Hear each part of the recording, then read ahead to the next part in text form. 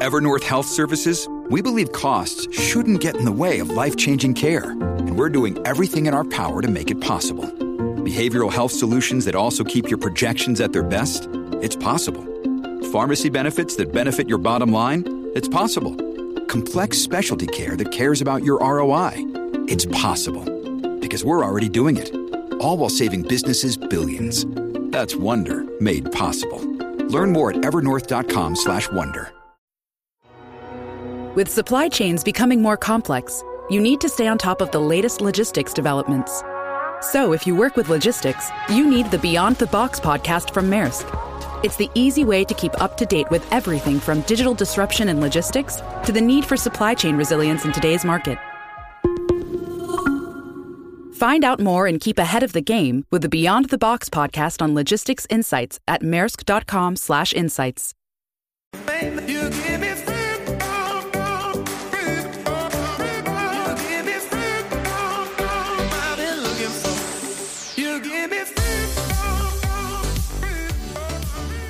This is the Capitalism and Freedom in the 21st Century podcast, where we talk about economics, markets, and public policy. I'm John Hartley, your host. Today, I'm joined by Kevin Hassett, an economist who is a distinguished fellow at the Hoover Institution at Stanford University. Kevin previously worked at AEI, where he was the head of economic studies, and he recently served as chairman of the Council of Economic Advisors in the Trump administration from 2017 to 2019, and then returned in 2020 after the COVID-19 pandemic outbreak as the senior advisor to head the economic response of the administration to COVID-19. He's also very highly cited in the public finance literature and has written some of the most cited empirical papers on corporate taxation. Welcome, Kevin. It's great to be here, Jeff.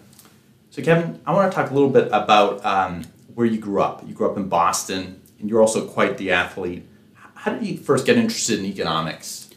Yeah, actually, it was outside of Boston by quite a bit. I grew up in a town called Greenfield, which is right sort of on the Connecticut River, where Vermont meets New Hampshire, meets Massachusetts just about. And I grew up in a town that was previously great. It's right next to Turner's Falls, which is the largest drop on the Connecticut River. It's a serious waterfall, and so it was basically the hydroelectric center of American industry, and there were all these factories that used to be there when they had a huge competitive advantage because they could generate power with the waterfall. And so, for example, International Paper's first factory was in Turner's Falls, and there's this really famous tool company, the Greenfield Tap and Die. So we had hydropower that made the economy great in the late 1800s and the early 1900s. And I grew up in a place where it was basically a ghost town. All the factories had closed. Everybody was distressed community type person, the kind of person that maybe Case and Deaton would write about, and about like what happens when a factory closes. And so I sort of grew up wondering like what happened to my town. Like why is it that it went from being like the center of the economic universe for the U.S. to being a ghost town. And as a metric of the ghost town, by the way, that Turner's Falls actual burnout factories were used as a set, like they brought in cameras and everything for the video game Fallout. Oh, wow. Yeah, I'm just saying, so you can imagine like when you're growing up and you're seeing this stuff and you're watching, your sister's friends graduate high school and not get a job and so on. Then when I went off to college, I was just like super curious about economics, and then I found when I took the classes at Swarthmore that the professors were really wonderful. A guy like Mark Kuperberg is a macroeconomist, Bernie Safran, who wrote the sort of ending column in the Journal of Economic Perspectives about like what people should read that's interesting this month at the very dawn of that journal, and so I was surrounded by incredibly talented economists. And it really lit a fire under me. And so I'm one of those people that like don't exist anymore. I went straight to grad school. So right when I graduated from Swarthmore, I went to the University of Pennsylvania. Wow. It's amazing that you've seen the China shock and the effects of automation up close in your own hometown. So you were, after graduating from Penn, where you were an Auerbach student, you were faculty at Columbia. You worked at the Federal Reserve Board of Governors. You led the economic studies at AEI, and You're also chair of the Board of Academic Advisors at the Economic Innovation Group, or EIG, where you helped conceive the idea of opportunity zones, something that would later be written into law in the Tax Cuts and Jobs Act, which was passed while you were there. I want to get a little bit, while you were CEA chair in the early Trump years, I'm curious, let's get into the Tax Cuts and Jobs Act a bit. Can you tell us a bit about what it was like, the conception of it? It notably cut the corporate tax rate from 35% to 21%. Some of your most well-cited work analyzes the impact of corporate tax rates on investment. How did TCJA come together, and what do you think its legacy is here, 5 years out? Sure. Well, basically what happened was that we had a group that included at the time Gary Cohn and Stephen Mnuchin and myself and Mick Mulvaney were the main sort of economic team in the White House at that time. And, we put together working groups to develop ideas and to model what if we do this, what if we do that, presented the president with options, and then began negotiations with people on the Hill. And we could sort of say, we want this and this, and they would say, well, you can't have that, but what about this thing? And the negotiations were pretty complex. Like in order to get Marco Rubio's vote, we had to expand the child credit probably more than we wanted to at the beginning, and so on. But the thing evolved in the political arena, but it began with a lot of careful study. And as you mentioned, that a big chunk of the study was on the impact of the corporate tax cuts that we were advocating, and the impact especially of those tax cuts on American workers, which is a literature that I think really kind of began with a paper that Aparna Mehta and I wrote a while ago that showed that corporate tax cuts help blue-collar workers. And President Trump actually really embraced the result from our paper, which was that corporate tax cuts lift blue-collar wages quite a bit. And we did a lit review at the CEA when we put out our estimates of what would happen if we passed the tax cuts, that said that the typical wage would go up in 3 to 5 years by $4,000 to $8,000. And President Trump, at this point, at least there's one time in his life where he was being cautious. He said, let's not take the high number, let's take the low number. And he went out, and you might remember that the $4,000 improvement in wages was like one of the main selling points that he cited over and over in speeches. And it was attacked, by a lot of people who thought the effect seemed too large, but hadn't actually read the literature to see that it was an empirically based thing. A lot of false things were said. One left-wing economist said that we are only citing papers that weren't peer-reviewed, and then we went back and put a star next to the peer-reviewed papers, and I think there were like a dozen of them or something like that had the effect. And so anyway, but if you go back and look at what happened afterwards, we basically had two presidents, Bush and Obama, where there really was almost no wage growth whatsoever over that entire period. And the wage that we targeted and did the $4,000 estimate for increased by a little more than $6,000 up until right before COVID. And then if you even look when President Trump left office, then the increase even after the COVID recession was north of 4,000. And so I think the tax cuts worked about the way that we expected. There was a big increase in the ratio of investment to capital stock, and that fed through to productivity and wages, just the way economic theory would say it would. Critics in the empirical evidence from what you wrote in the early 90s as well, with Jason Cummins and Glenn Hubbard, looking at past tax reforms prior to that. Right, so it's very, very similar to the response of previous tax cuts, or the economy to previous tax cuts. And so again, there was an old literature that I participated in, which we can talk about if you'd like. And then there's a modern literature where people use a narrative approach to find the effect of tax cuts on the economy. A narrative approach. It's like the Roman approach. The way to think about a narrative approach is this goes back to like my dissertation even. That when I started studying corporate taxes when I was in grad school, then everybody believed that the cost of capital, which is the channel through which taxes affect corporate investment, had no effect. Everybody thought the estimate of the effect of the cost of capital was zero. The Brookings papers were filled with papers that documented that was true. But when I looked at what they were doing, it struck me that what they're doing is fundamentally wrong, because what happened in post-war history, beginning with John F. Kennedy, who was a really underappreciated, brilliant supply-side president, by the way. But what happened was... Larry Kudlow wrote a whole book, I think JFK and the Reagan Revolution, I think it's... That's right. That's right. And the point is just that he introduced the investment tax credit back then, which sort of became accelerated depreciation or expensing. And so he cut the top rate too. And he cut the top rate. 90%, yes. 70% until Reagan cut it again. And I think there's another book, JFK Conservative, too. He was a great man and a terrible loss for our country. And so that what would happen would be that we'd have a recession. And then people would basically, take a play out of the JFK playbook and say, well, we should have an investment tax credit. And then we'd get out of the recession, and then they'd say, well, we don't need it anymore.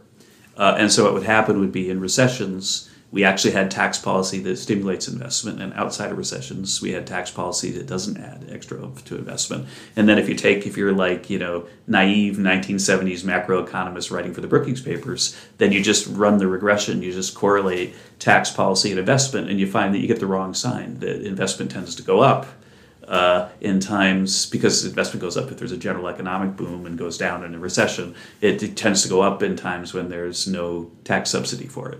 And that was the puzzle that I sort of set myself with my co-authors when I was in graduate school. Is like, how do we solve that?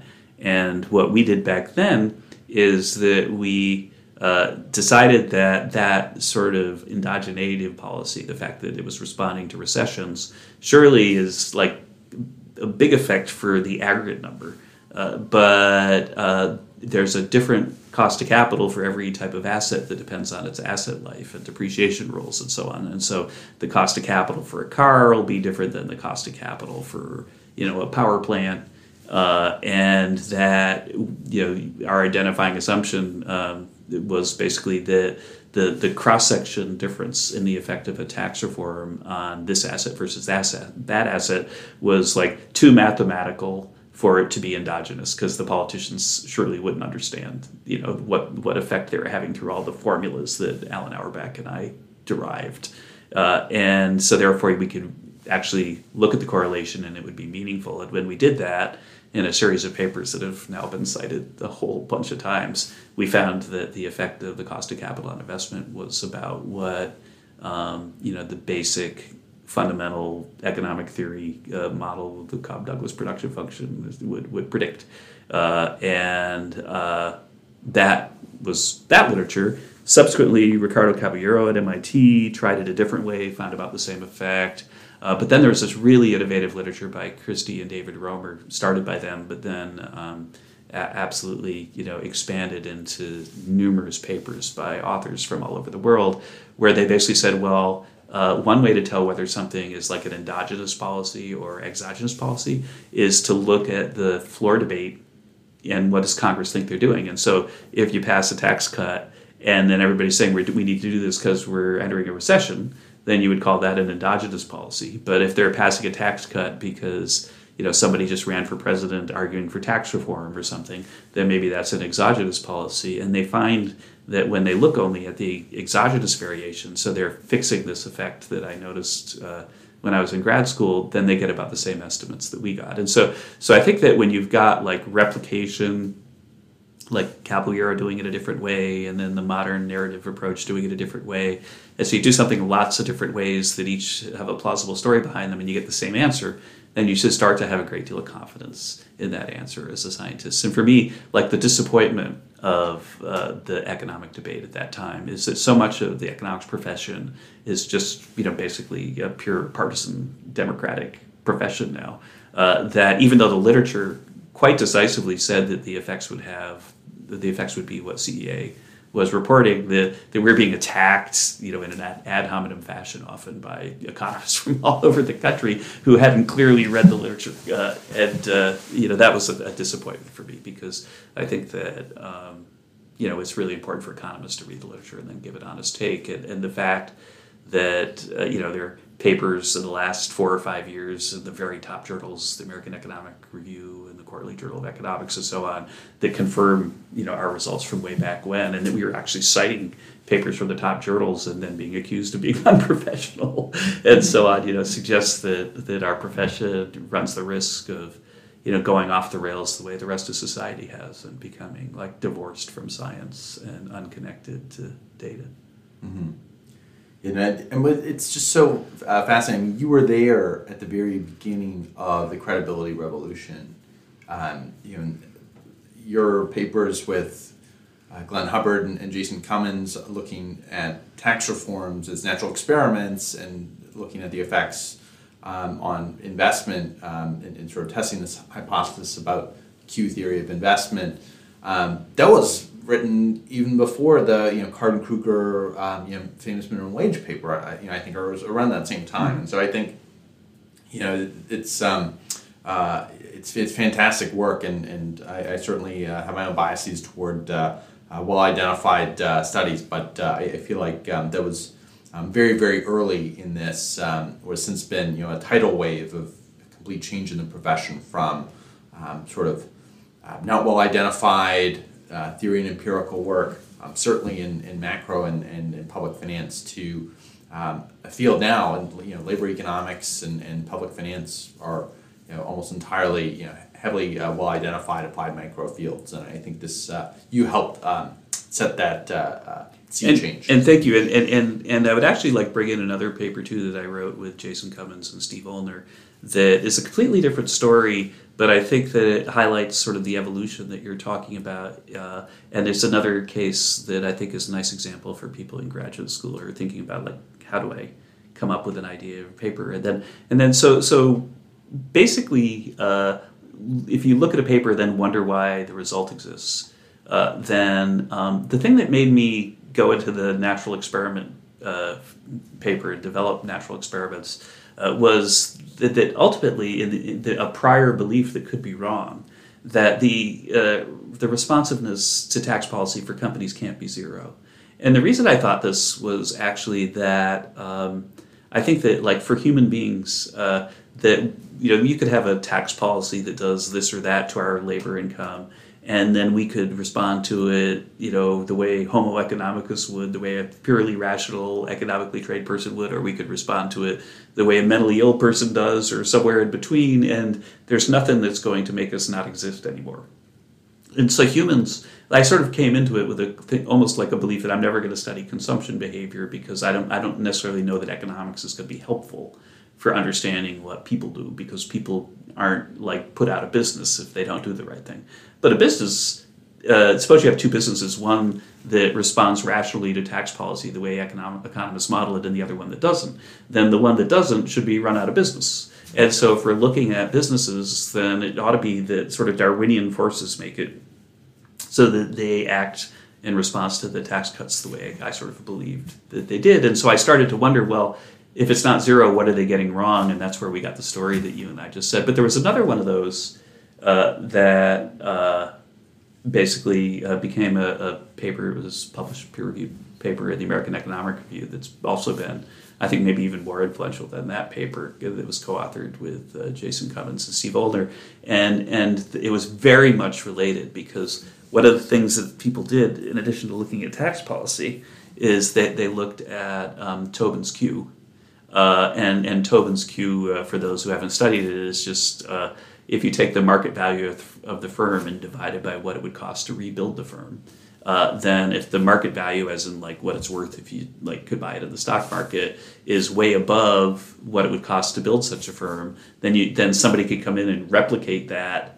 So suppose that a firm, you could buy a hot dog stand for $1, but you could sell it on the market for $2. Then you would buy hot dog stands and sell them until you basically got so that the market price was equal to what it cost to buy a hot dog stand, right? And so to get back to a market price, have to be driven down to $1. The way that would happen is you'd have a lot more hot dog stands. The hot dog salesmen would be competing with each other. Their profits would go down, and so on. So that's the Tobin's Q model. Well, Well, at the same time, when I finished the cost of capital thing and I really understood that, okay, now I think the cost of capital mattered. And by the way, it's incredibly controversial at the time. It took an enormous amount of abuse from other academics who are, we could talk about that as well, that they really invested in the old way of doing things.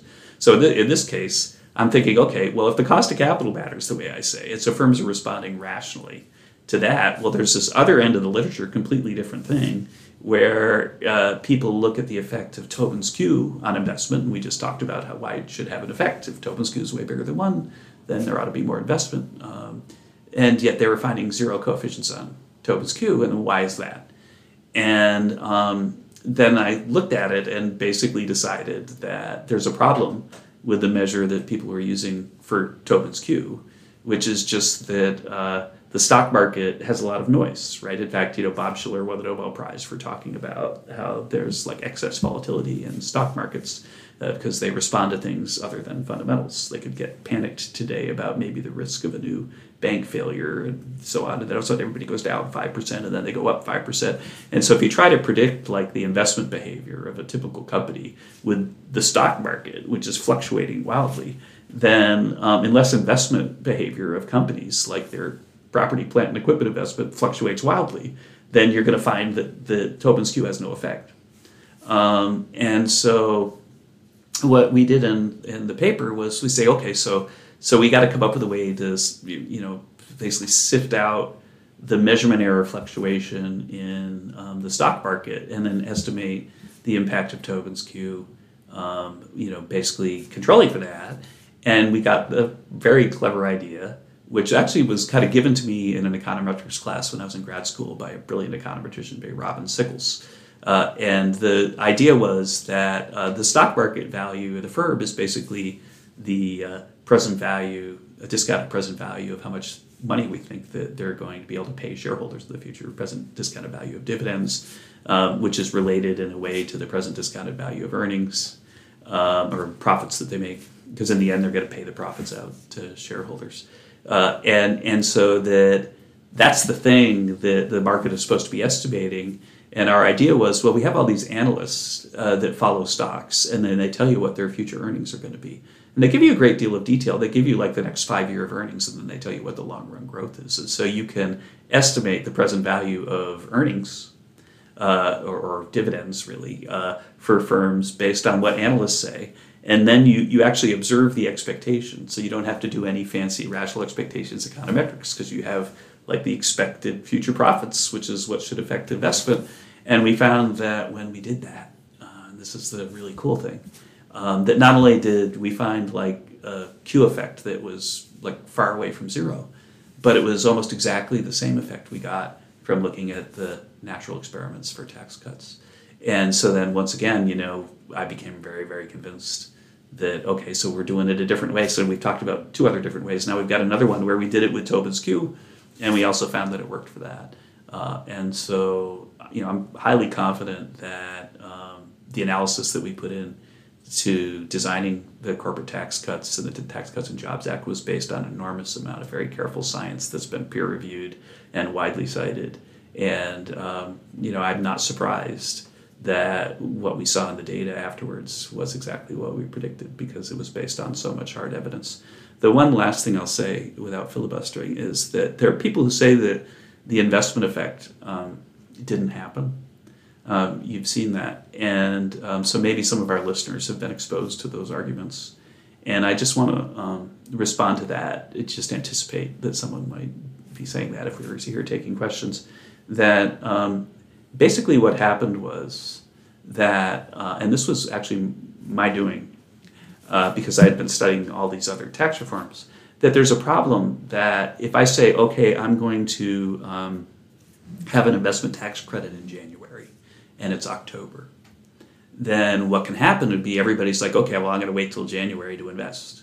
So I get a big tax credit if I do it in January. Right now I get nothing. And so what you need to do when there's an uncertain tax policy that might happen in order to not kick your economy potentially into recession because everybody waits to see, is you need to say, okay, well, if we have expensing, which is like an investment tax credit, then it'll be retroactive to today, the day that we announce here's our bill. And so therefore there's no reason for you to wait till January when the new tax law might come in, and so you're not doing some kind of weird massive distortion. And so one of the things that happened though is that that we made the expensing retroactive to October, or maybe September, I forget which month. But the corporate tax rate reduction, which was at the time originally a proposal was a 20% rate reduction, was not backdated to the first time we announced it. And so everybody expected, especially once the bill was passed, that the corporate tax rate would drop quite a bit in January. And so the thing then is that if you buy a machine and you expense it, then the value of that expense is you subtract it from your profits before you pay tax. And so if the tax rate is 35%, which it was, then if I buy $1 machine, then I get 35 cents of a tax benefit. But if the tax rate's 21% and I spend $1 on a machine, then I only get 21 cent tax benefit. And so we had this quarter where people got a much bigger tax benefit actually before the tax cuts technically happened, because they were looking backward and the rate was coming in January. And so what happened in the fourth quarter, right after the tax cuts passed, is there's this incredible investment boom because of this, because people saw that they had like a timing advantage to whack it into the fourth quarter while they could deduct it at 35 instead of 21. And so you got this big surge in investment. And then it stayed. I thought it was going to go down in the first quarter, and then we're going to have all these news stories about how our tax cuts failed because the newspapers. This is too complicated an effect for the guys who cover the economy, and so I thought for sure that was going to happen. But actually, it stayed high. And in the models that Alan Auerbach and I developed a long time ago about like how to think about the effect of taxes on investment, that what happens is the level of investment jumps. And so you get much more investment than you need to offset depreciation of existing capital, and then the capital stock gradually grows up to be consistent with the new level of investment, and for the investment to capital ratio equal to depreciation. And so investment jumps and then it stays there is what the model says should happen. And so what happened was that in the fourth quarter, we got the investment jump, and then it kind of stayed there and grew a little bit from there. But because the jump was in the fourth quarter, you see a lot of like partisan Democratic economists say that there wasn't an investment effect because they treat the control group, they add the fourth quarter to the control group and say, well, let's look before and after the tax cuts, and then they date the tax cuts, inaccurately to January 1. And so that's, but the argument I've seen that the tax cuts didn't have an effect, which I've even seen, by the way, at places you wouldn't expect, like the American Enterprise Institute, which used to actually, care about free enterprise as far as I could tell. But at these places that they tend to make mistakes like that, like to do the control group inaccurately. Fascinating, and I mean it's so interesting to hear just about all the evidence that sort of goes into showing the effects of corporate tax reductions on investment, and talking about the narrative approach, and talking about the Tobin's Q and user cost of capital, and using past tax reforms as natural experiments, all early part of the credibility revolution, and you were a key part of that. And it's amazing, and I think very few scholars, I think, get to both write seminal work in some field, like you have in public finance, and actually gone into policy and implemented that. Thinking about like Ben Bernanke, for example, who just won the Nobel Prize this past year. Wrote a lot about depressions and the Great Depression, and a lot about finance and the macroeconomy, and he certainly was there to apply a lot of his academic wisdom as Fed chair. So I think it's almost analogous in the case of public finance with your career. I want to talk a little bit about some of the other aspects of TCJA, or the Tax Cuts and Jobs Act, which was passed just at the end of the first year of the Trump administration, when you were chair of the Council of Economic Advisors. What do you think the legacy is so far of opportunity zones? We saw a lot of other things in the legislation as well. There were some changes in personal tax rates, some changes in capping the mortgage interest deduction. But I think the opportunity zones were one of those things that was really new, and certainly something that you had helped conceive well before certainly tax reform was being considered, and before we even sort of knew Trump was president, when the Economic Innovation Group was first conceived. But I'm curious, looking sort of 5 years on here, what do you think about the state of opportunity zones? Yeah, so Jared Bernstein and I, way back in the day, wrote the first paper on opportunity zones. It was published by the Economic Innovation Group. And Jared Bernstein, who's now the new chair of, or soon to be the new chair of the Council of Economic Advisors under the Biden administration, and a genuinely, authentically good person who I disagree with on some policies. Obviously, agree with him on others like opportunity zones. But he and I are viewed, that there's a PhD candidate right now named Harrison Wheeler at University of California, Berkeley, that has a paper on opportunity zones. And in the beginning, he basically says that Jared and I invented it, and it's sort of pretty much true as an academic matter, although we had other friends that were helping us think about what to do.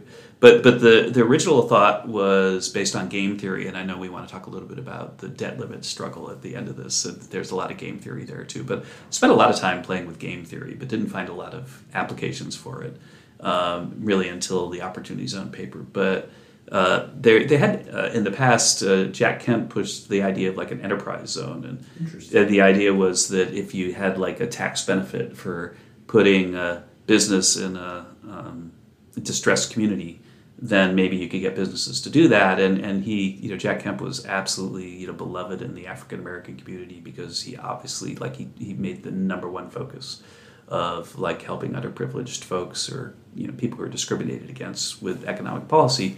But the enterprise zones didn't really work, and so it's very similar to like, well, wait a minute, it seems like they ought to work, and so is the evidence wrong, and then you look at the evidence, and no, the evidence looked right, they really didn't work, and so I didn't have like I did with the Tax Cuts and Jobs Act an opportunity to say, oh, they just got the econometrics wrong, they do work, but no, the enterprise zones really didn't work.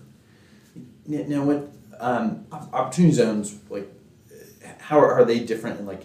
So the idea is that it's essentially a tax break for real estate developers if they develop. Or not real estate developers, anybody. For anybody who invests. You and I want to start a brewery. I know we talk about that a lot. Given our beer consumption, we could probably fund it ourselves. But as long as that is built in, that brewery or real estate construction project occurs in one of these lower income zones. Yeah, so basically the idea is that that when I invest or when you invest, for the most part, what I do is I like put my money in like Vanguard and index funds and things like that because I'm an economist. That's what economists do.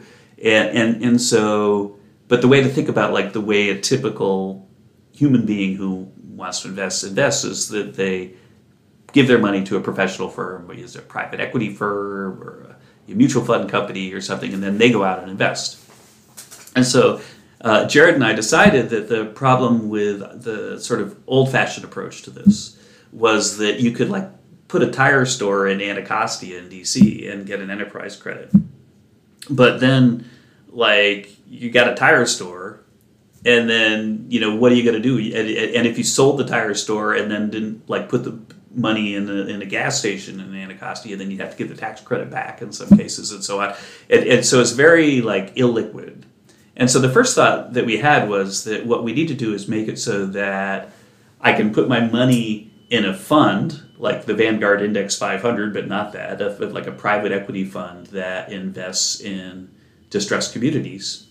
And that the fund can build a business in Anacostia and then sell it and then build a business in Camden, New Jersey and then sell it and then go to North Philadelphia and build it and then sell it. And it's not a taxable event until I take my money out of the fund. And that was like the key idea is that you have like qualifying investments, which are investments in distressed communities, and that you have qualifying funds, which basically do the qualifying investments. And the incentive is for individuals to put their money in the funds and then for the funds to go around and invest. And it like radically reduces the complexity of encouraging the flow of capital to distressed communities. And so we had the view that could be a game changer because if you look at like poor places versus rich places, the big reason poor places are poor is that they don't have enough capital. And if we could get capital to flow to these places, then we could potentially really change a whole bunch of lives of the most distressed people in America. And so that was the idea of opportunity zones. And I said game theory before I referred to it, is that I think the problem with like the enterprise zone is that it had a bad equilibrium where what happened is that I was thinking about putting a tire factory at Anacostia, but I would really, if I was the only one who did it, then it would still be such a distressed community that I'd have all sorts of problems with crime, and I just, and so I would really want to do that if you would want to do it too. But then if you look at like how treacherous the incentives were, and sometimes, for example, you had to, the workers who worked in your tire factory had to be in the distressed community too. And so like if one of your workers moved, across Pennsylvania Avenue over near RFK Stadium and get outside of the distressed community, then you would lose your tax credit. And so there was all this kind of stuff. And so there was like a bad equilibrium where I didn't go because I kind of knew you weren't going to go. And what we wanted to do is create a positive equilibrium where everybody's going because everybody knows everybody else is going to go. And to do that, we thought that this fund structure would do that. And it's really proven to be true. And I think the best paper on this is this paper by Harrison Wheeler. It hasn't gone through peer review yet because you have to understand the data is very, very new. The opportunity zones weren't really finalized until almost 2020. And so that we need data through probably 2024 or 25 to really do science. Although I got to say that what Wheeler's done is really impressive. What he did is he went around and basically said, well, we can't really look for effects necessarily on like employment yet necessarily, because if you're going to build if you and I are going to put a brewery in someplace, we got to get all the permits, we got to build the building, and even home prices to some degree. I guess I know there was some very early work that was done, I think by Ed Glazer and David Wessel, that found that there weren't any home price increases in opportunity zone areas, but only looking 1 year out, I think. And probably a year before they were even in effect. And so which is another thing we'll talk about Wessel and the sort of extremely, like I would say, idiosyncratic anti-opportunity zone sentiment amongst America's left, where they're basically like dying to show they don't work. It's so much so that there are all these people that have written premature papers saying they don't work, and then had strong conclusions based on incomplete data. But the point is just that if you look at permit activity, where we can get data that's really almost real time, then we find really big effects of these. If you also, like the funds themselves report how much money they've raised, and I think this year it's pretty likely we're going to cross $100 billion has been raised to invest in America's distressed communities. And so if you're a social justice warrior, inequality dude, I'm kind of a Rawlsian. I care most about people at the bottom, which is why I work so hard on opportunity zones. You say, where did that come from? Well, it's because I grew up in the place that was like used for the set for Fallout, the video game of post-apocalyptic America.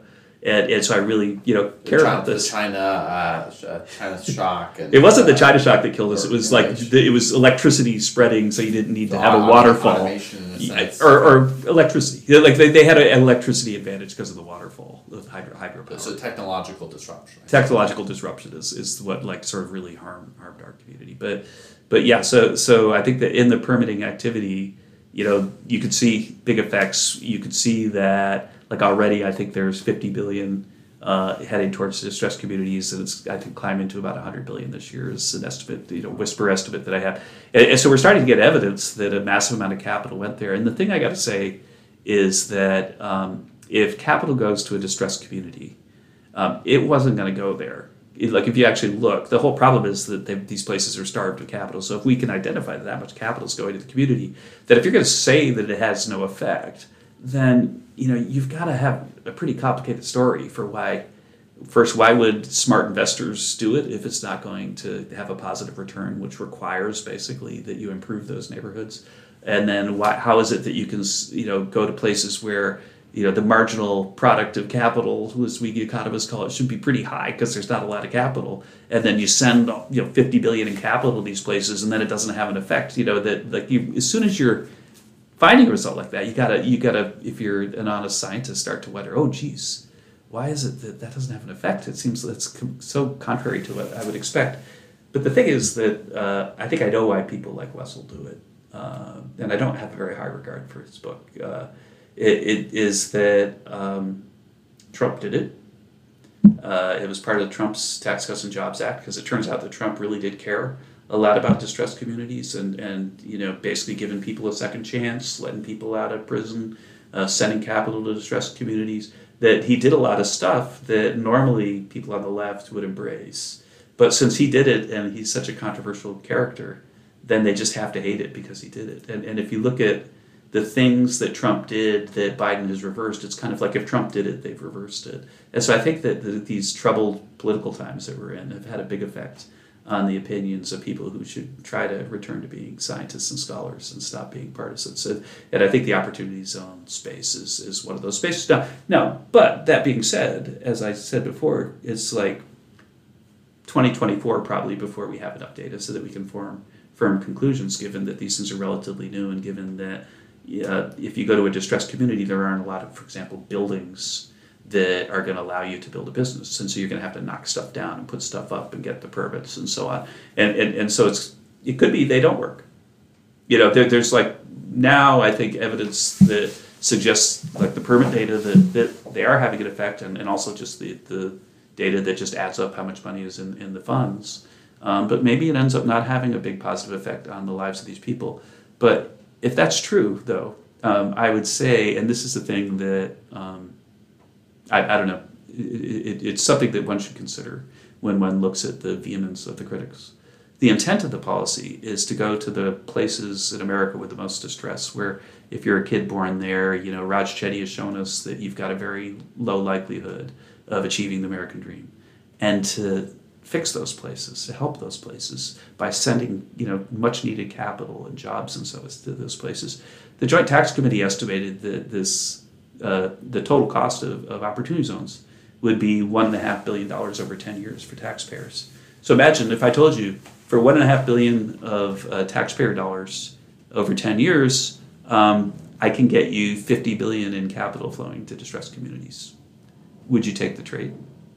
And who wouldn't?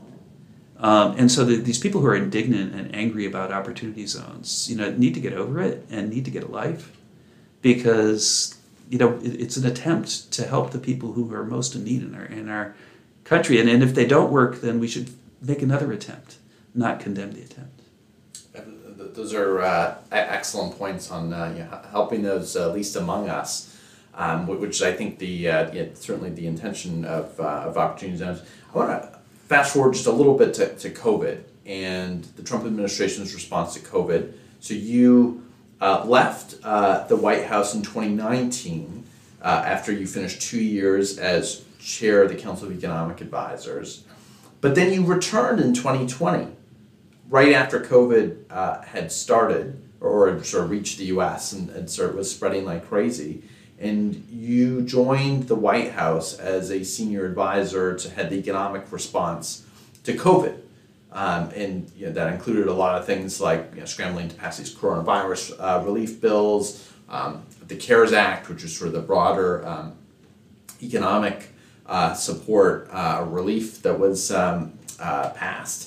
That included a lot of things like these economic impact payment, a couple $1,000 stimulus checks. I was running the team that moved ventilators. I mean anything that was data driven that wasn't involved in basically epidemiology. So we weren't in any way guiding Tony Fauci, but anything that influenced moving ventilators to here or there, anything that was really data dependent.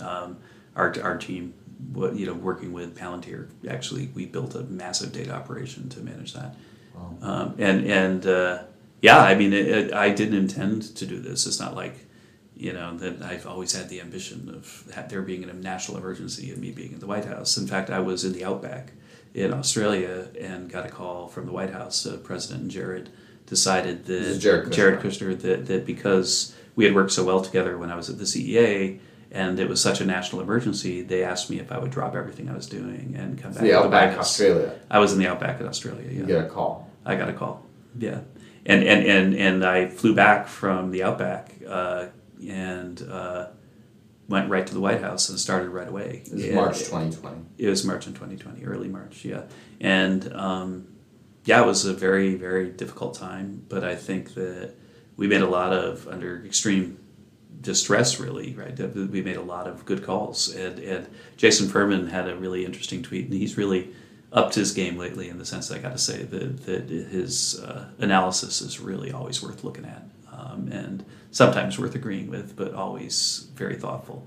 And he basically said, if actually look at GDP, what we forecasted for GDP today before COVID, that we've kind of returned to the trend. And so we had the biggest drop since the Great Depression in GDP, and we've returned to the trend. Now, granted, we've got a lot of problems going forward, like the debt, which you and I will talk about a little before we're done. And that was debt financed in a way that was necessary given that we shut the economy down. But the economic policies that if you had told me when I did the first estimate that GDP growth in the second quarter was going to be minus 32%, you can remember me saying that on TV before the number came out because it was based on a lot of math. I was terrified that that was going to cause a financial panic and a Great Depression. And the fact that we were able to go from there to we're back on trend, here we are just a little bit later, I think is one of the great economic policy accomplishments in economic history.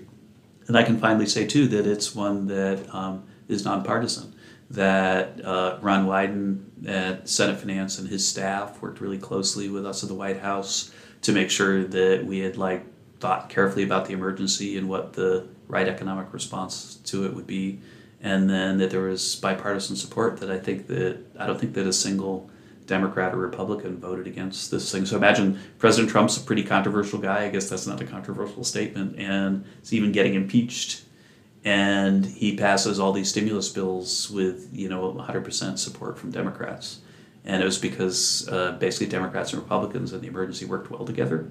And the credit for getting back to trend is not just ours from our team, but really everybody. And that I think is again one of the great economic policy accomplishments of our lifetimes, that we could turn off the economy, have a minus 32% quarter, and then not have the whole thing unwind. Well, I suppose one other question here. So we have in this period we have this massive relief. We had first this massive pandemic, which sort of stopped the world in many respects. We had a significant drop in GDP in the U.S. and many countries around the world. In fact, most in the first few quarters of 2020. And then there was this significant surge of stimulus that occurred, or relief, depending on how you sort of look at it. In the U.S., it amounted to things like very generous unemployment insurance, things like the Paycheck Protection Program, PPP, which were forgivable loans to businesses, ideally smaller businesses. There were the stimulus checks that we mentioned, this whole gamut of stimulus, and then there were sort of successive iterations of different bills that would either send more checks or fill out PPP, or in the case of sort of the more recent sort of Biden administration, things like the ARP, for example, which also sort of gave $200 billion to public pension funds, and certainly there's been a lot with also on the environmental side with the so-called Inflation Reduction Act and producing or creating electric vehicle tax credits. So I'm curious, just with all this stimulus that has occurred and the return of inflation, we've seen inflation in the U.S. peak at around 8%. It's fallen to around 5% now. This is just a headline measure, and we're starting to see inflation sort of subside a little bit around the world, but it's still very elevated. To what degree do you think that all that spending over the period of a couple of years post-pandemic is related to this uptick in inflation versus, say, other sort of leading stories, say it's largely supply chains or monetary policy?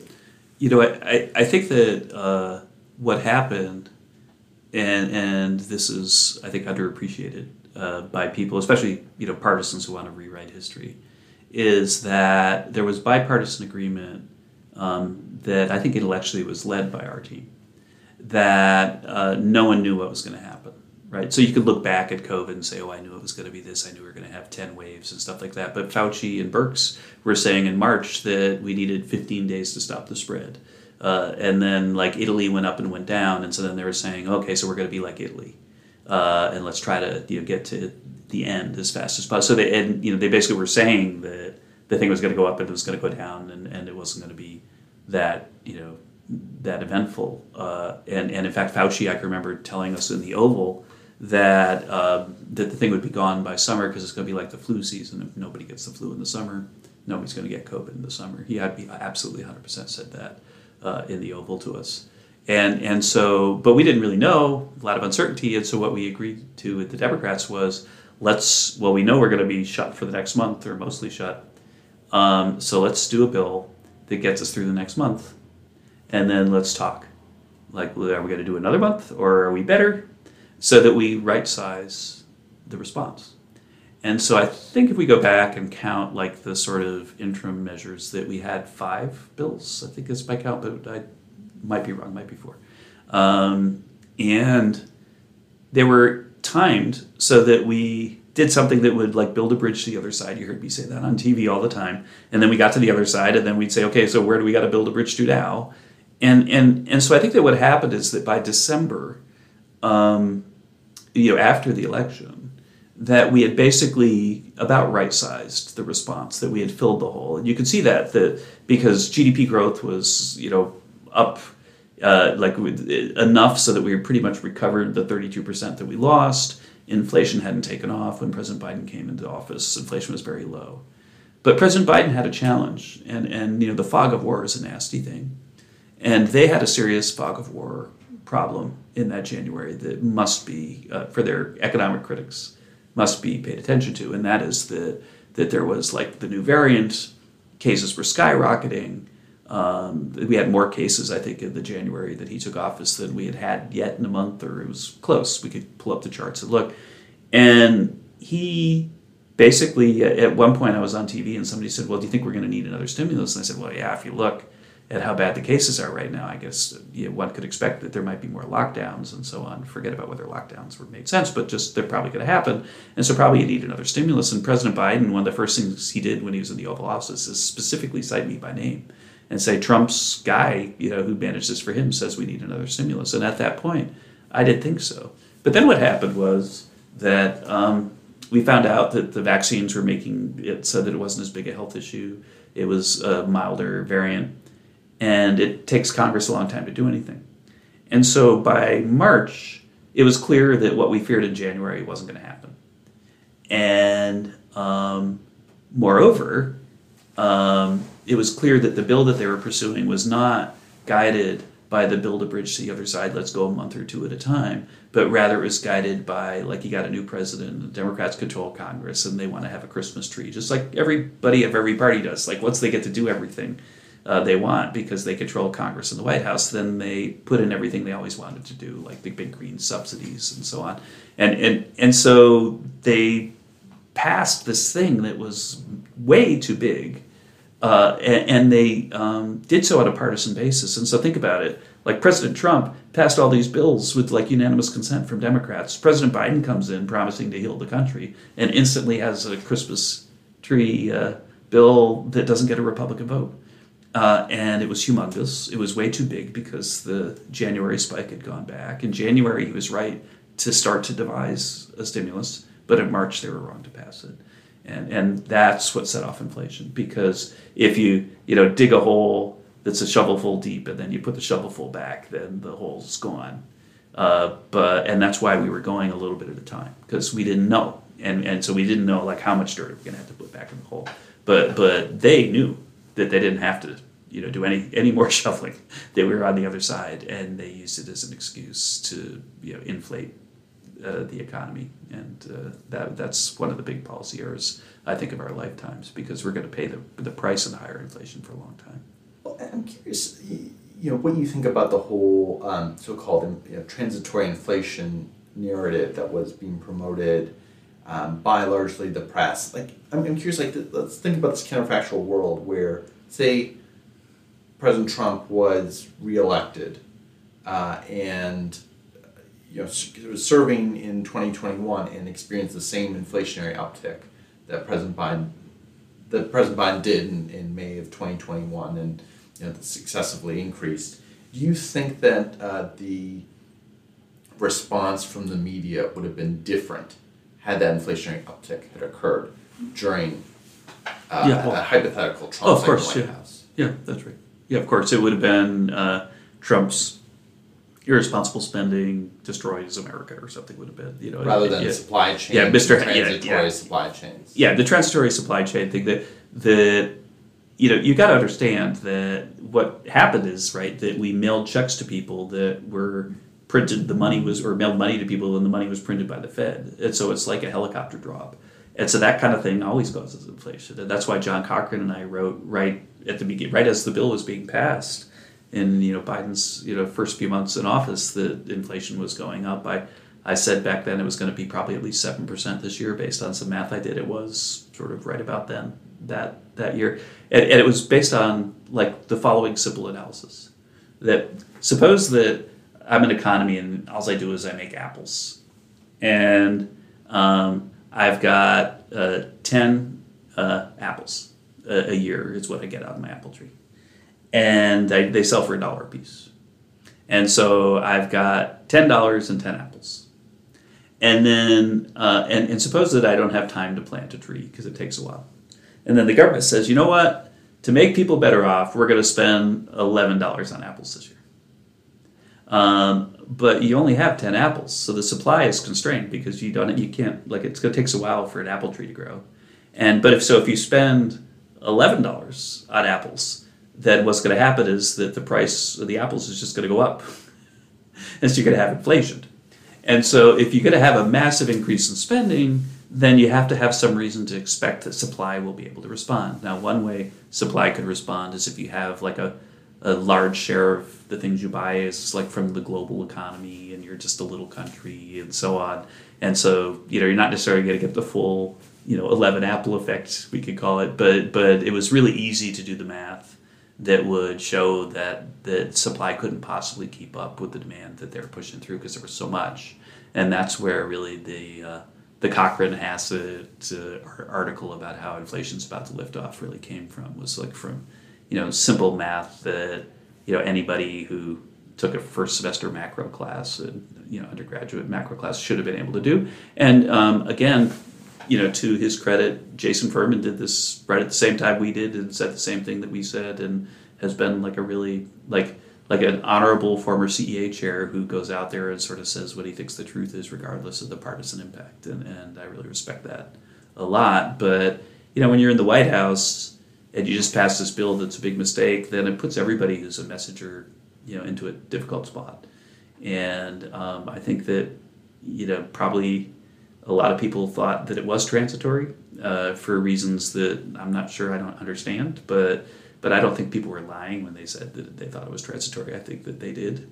We know that people at the Fed thought it was transitory at the beginning because they moved way too late, and I don't think they were being partisan. The media, in part, there were certain people who were trying to hold water for sort of the Biden administration. Oh, for sure, that's true too, right? Because the point is, just again to go back to your question, if I had been at CEA and I came out when we saw like inflation at 7% and I said, don't worry, it's transitory, then there would have been, I used to do the White House press conferences, but Chairman Hassett, no, wait a minute, oh me, that's what would have happened, right? Mm-hmm. Yeah, how could you say that? It's just and then they would have found a Democrat to say, and this Nobel Prize winner says it's a permanent negative shock, and that's what but that's democracy. That's what democracy should be.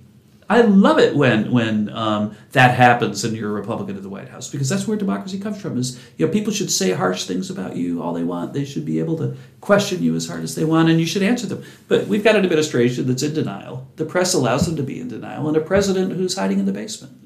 And so we don't really have an honest conversation about all these things. But I think groupthink matters, though, in the sense that you had this narrative about transitory inflation that was so deeply ingrained in that economic policy community at the time, and so much so that I think it influenced forecasting, which I think was certainly no longer based in really any kind of econometric models, but just sort of looking at this, point by point sort of CPI subcomponents of, look at used car prices that are skyrocketing. and so forth. And I think that sort of justified this pause or not raising interest rates on the Fed side of things ultimately until March of 2022, a year later after this sort of uptick in inflation was sort of first showing signs. But by October of 2021, it was very clear that shelter prices were going up. This was not just a used car story; that there was something that wasn't transitory. And now there's still debates over to what degree spending versus supply chains were responsible, and often there isn't a monocausal reason. But it's interesting how strongly people like to deny any kind of influence from spending at all. It's very interesting. Speaking of spending and debt, I want to get your take here on the debt limit. There's currently a big debt limit debate in D.C. right now about whether or not there should be a clean debt limit increase. That is, the debt limit be increased without any other considerations or anything else to change the future path of debt. These debt limit ceilings have been sort of part of law for quite some time. Typically, every time we near them, they get raised. 10 years ago, there was pretty significant debate around a similar debt limit ceiling standoff that resulted in the S&P downgrading U.S. debt. Many argued that it wasn't really a justified thing, but they did it, and I remember it caused a massive market sell-off in U.S. equities at the time, and it actually caused U.S. Treasury to rally, which is somewhat counterintuitive, given that the Standard & Poor's downgraded U.S. debt. But I'm curious, we're in this new sort of debt limit ceiling standoff, and CDS prices on U.S. debt are higher than what they were even 10 years ago. So the probability, or what the market thinks about the probability of there actually being some form of default, is actually higher than it was 10 years ago. Now, you're not in favor of a clean debt limit raise. Unlike some other Republican economists who say, this is wrong, there should be a clean debt limit raise, just like the ones prior to it. I'm curious if you could speak to your position on how we should approach the debt limit. Yeah, and first you have to understand that the debt limit, it goes actually back to the 19-teens. It used to be, by the way, going back all the way to the Revolutionary War, that every time we borrowed, that we had to say it was for a specific project, and that had to be approved by Congress. And so we could say we're going to borrow money to build a bridge, and then we borrow some money to build a bridge, and then Congress would have the Borrow Money to Build a Bridge Act. And then what happened is in the 19-teens, they decided this is getting out of control, and so let's just have a debt limit that sort of applies to everything. And subsequently, the debt limit has had to be increased a whole bunch of times. And you have a history of debt limit political negotiations, and there are clean debt limit increases and dirty debt limit increases, and a clean increase is one where it's only the debt limit, and a dirty is one where it includes policy compromises. And the majority of debt limit increases in U.S. history have been dirty. There's a Congressional Research Service study on the history of these, which I commend to people. If you Google it, you'll find it right away. That shows, basically what happened each time. And if you look at it, the majority of debt limit increases that passed with a Democratic Congress and a Democrat in the White House were dirty. President Biden, when he was in the Senate, voted 4 times for debt limit increases that were tied to spending cuts. There was one dirty bill only that he voted against, and he gave a floor speech explaining that he was voting against it because the debt limit increase wasn't tied to bigger spending cuts. And so President Biden's position right now that we shouldn't negotiate, we shouldn't include other policies, is sort of ignoring a long history of this being basically a vehicle by which policy compromises are made. And so the debt limit has on net been a really good thing because it's helped constrain the growth of government and introduce good policies like the cigarette tax came in a debt limit increase. And so the position that you should have a clean one is really, if you think about it, what the debt limit does is it gives the minority party a little power. Because if you don't pass it, it doesn't go up, and that's a really bad thing. You got to pass it or you're in default. And so the minority party gets a little bit of power. And so what's happening right now is you got all these Nobel Prize guys, and surprisingly, again, like people at AEI saying you should have a clean debt limit. But the clean debt limit position is really that, okay, so the Republicans have a little bit of power, they should give it up for free, even though the Democrats would never do that. And so it's basically like, I don't want Republicans to have a say in what policy this is. It's astonishing to me that that's like the message of the American Enterprise Institute that I used to love so dearly. But that's their message. But it ignores history, but it also sort of blames Republicans if something goes wrong, which is sort of illiterate economically in the sense that the game itself is fully symmetric. And so you've got the things you want, say if you're Biden White House, I got the things I want if I'm Mr. McCarthy. If we don't agree to something, then it's terrible for financial markets, but if we don't agree, then it's not McCarthy's fault. It's not Biden's fault. It's both of their fault because they didn't agree. They didn't come up with something. And so the idea that it's McCarthy's fault if you default presumes that the virtuous thing to do is to pass a debt limit with no other policy changes, but the majority of the time, Congress has attached policy changes to it. And moreover, the policy changes that have been attached to debt limit increases have been virtuous. And so I think that it's just the conversation. I understand politicians posturing. You got to allow for the fact that there's going to be extreme positions taken because they're negotiating and they're going to come to a deal at the last minute. That's what always happens. But the idea that it's irresponsible or demented to negotiate over the debt limit and to ask for policy changes to come with it is just not defensible. And yet it's the position of most of the media and many sort of think tank inside Washington people who basically don't want Republicans to have any power at all, apparently. Fascinating. Well, thank you so much, Kevin, for these amazing thoughts on so many topics, from tax policy to the COVID-19 stimulus response, the debt limit. Thank you so much for joining us. Thank you.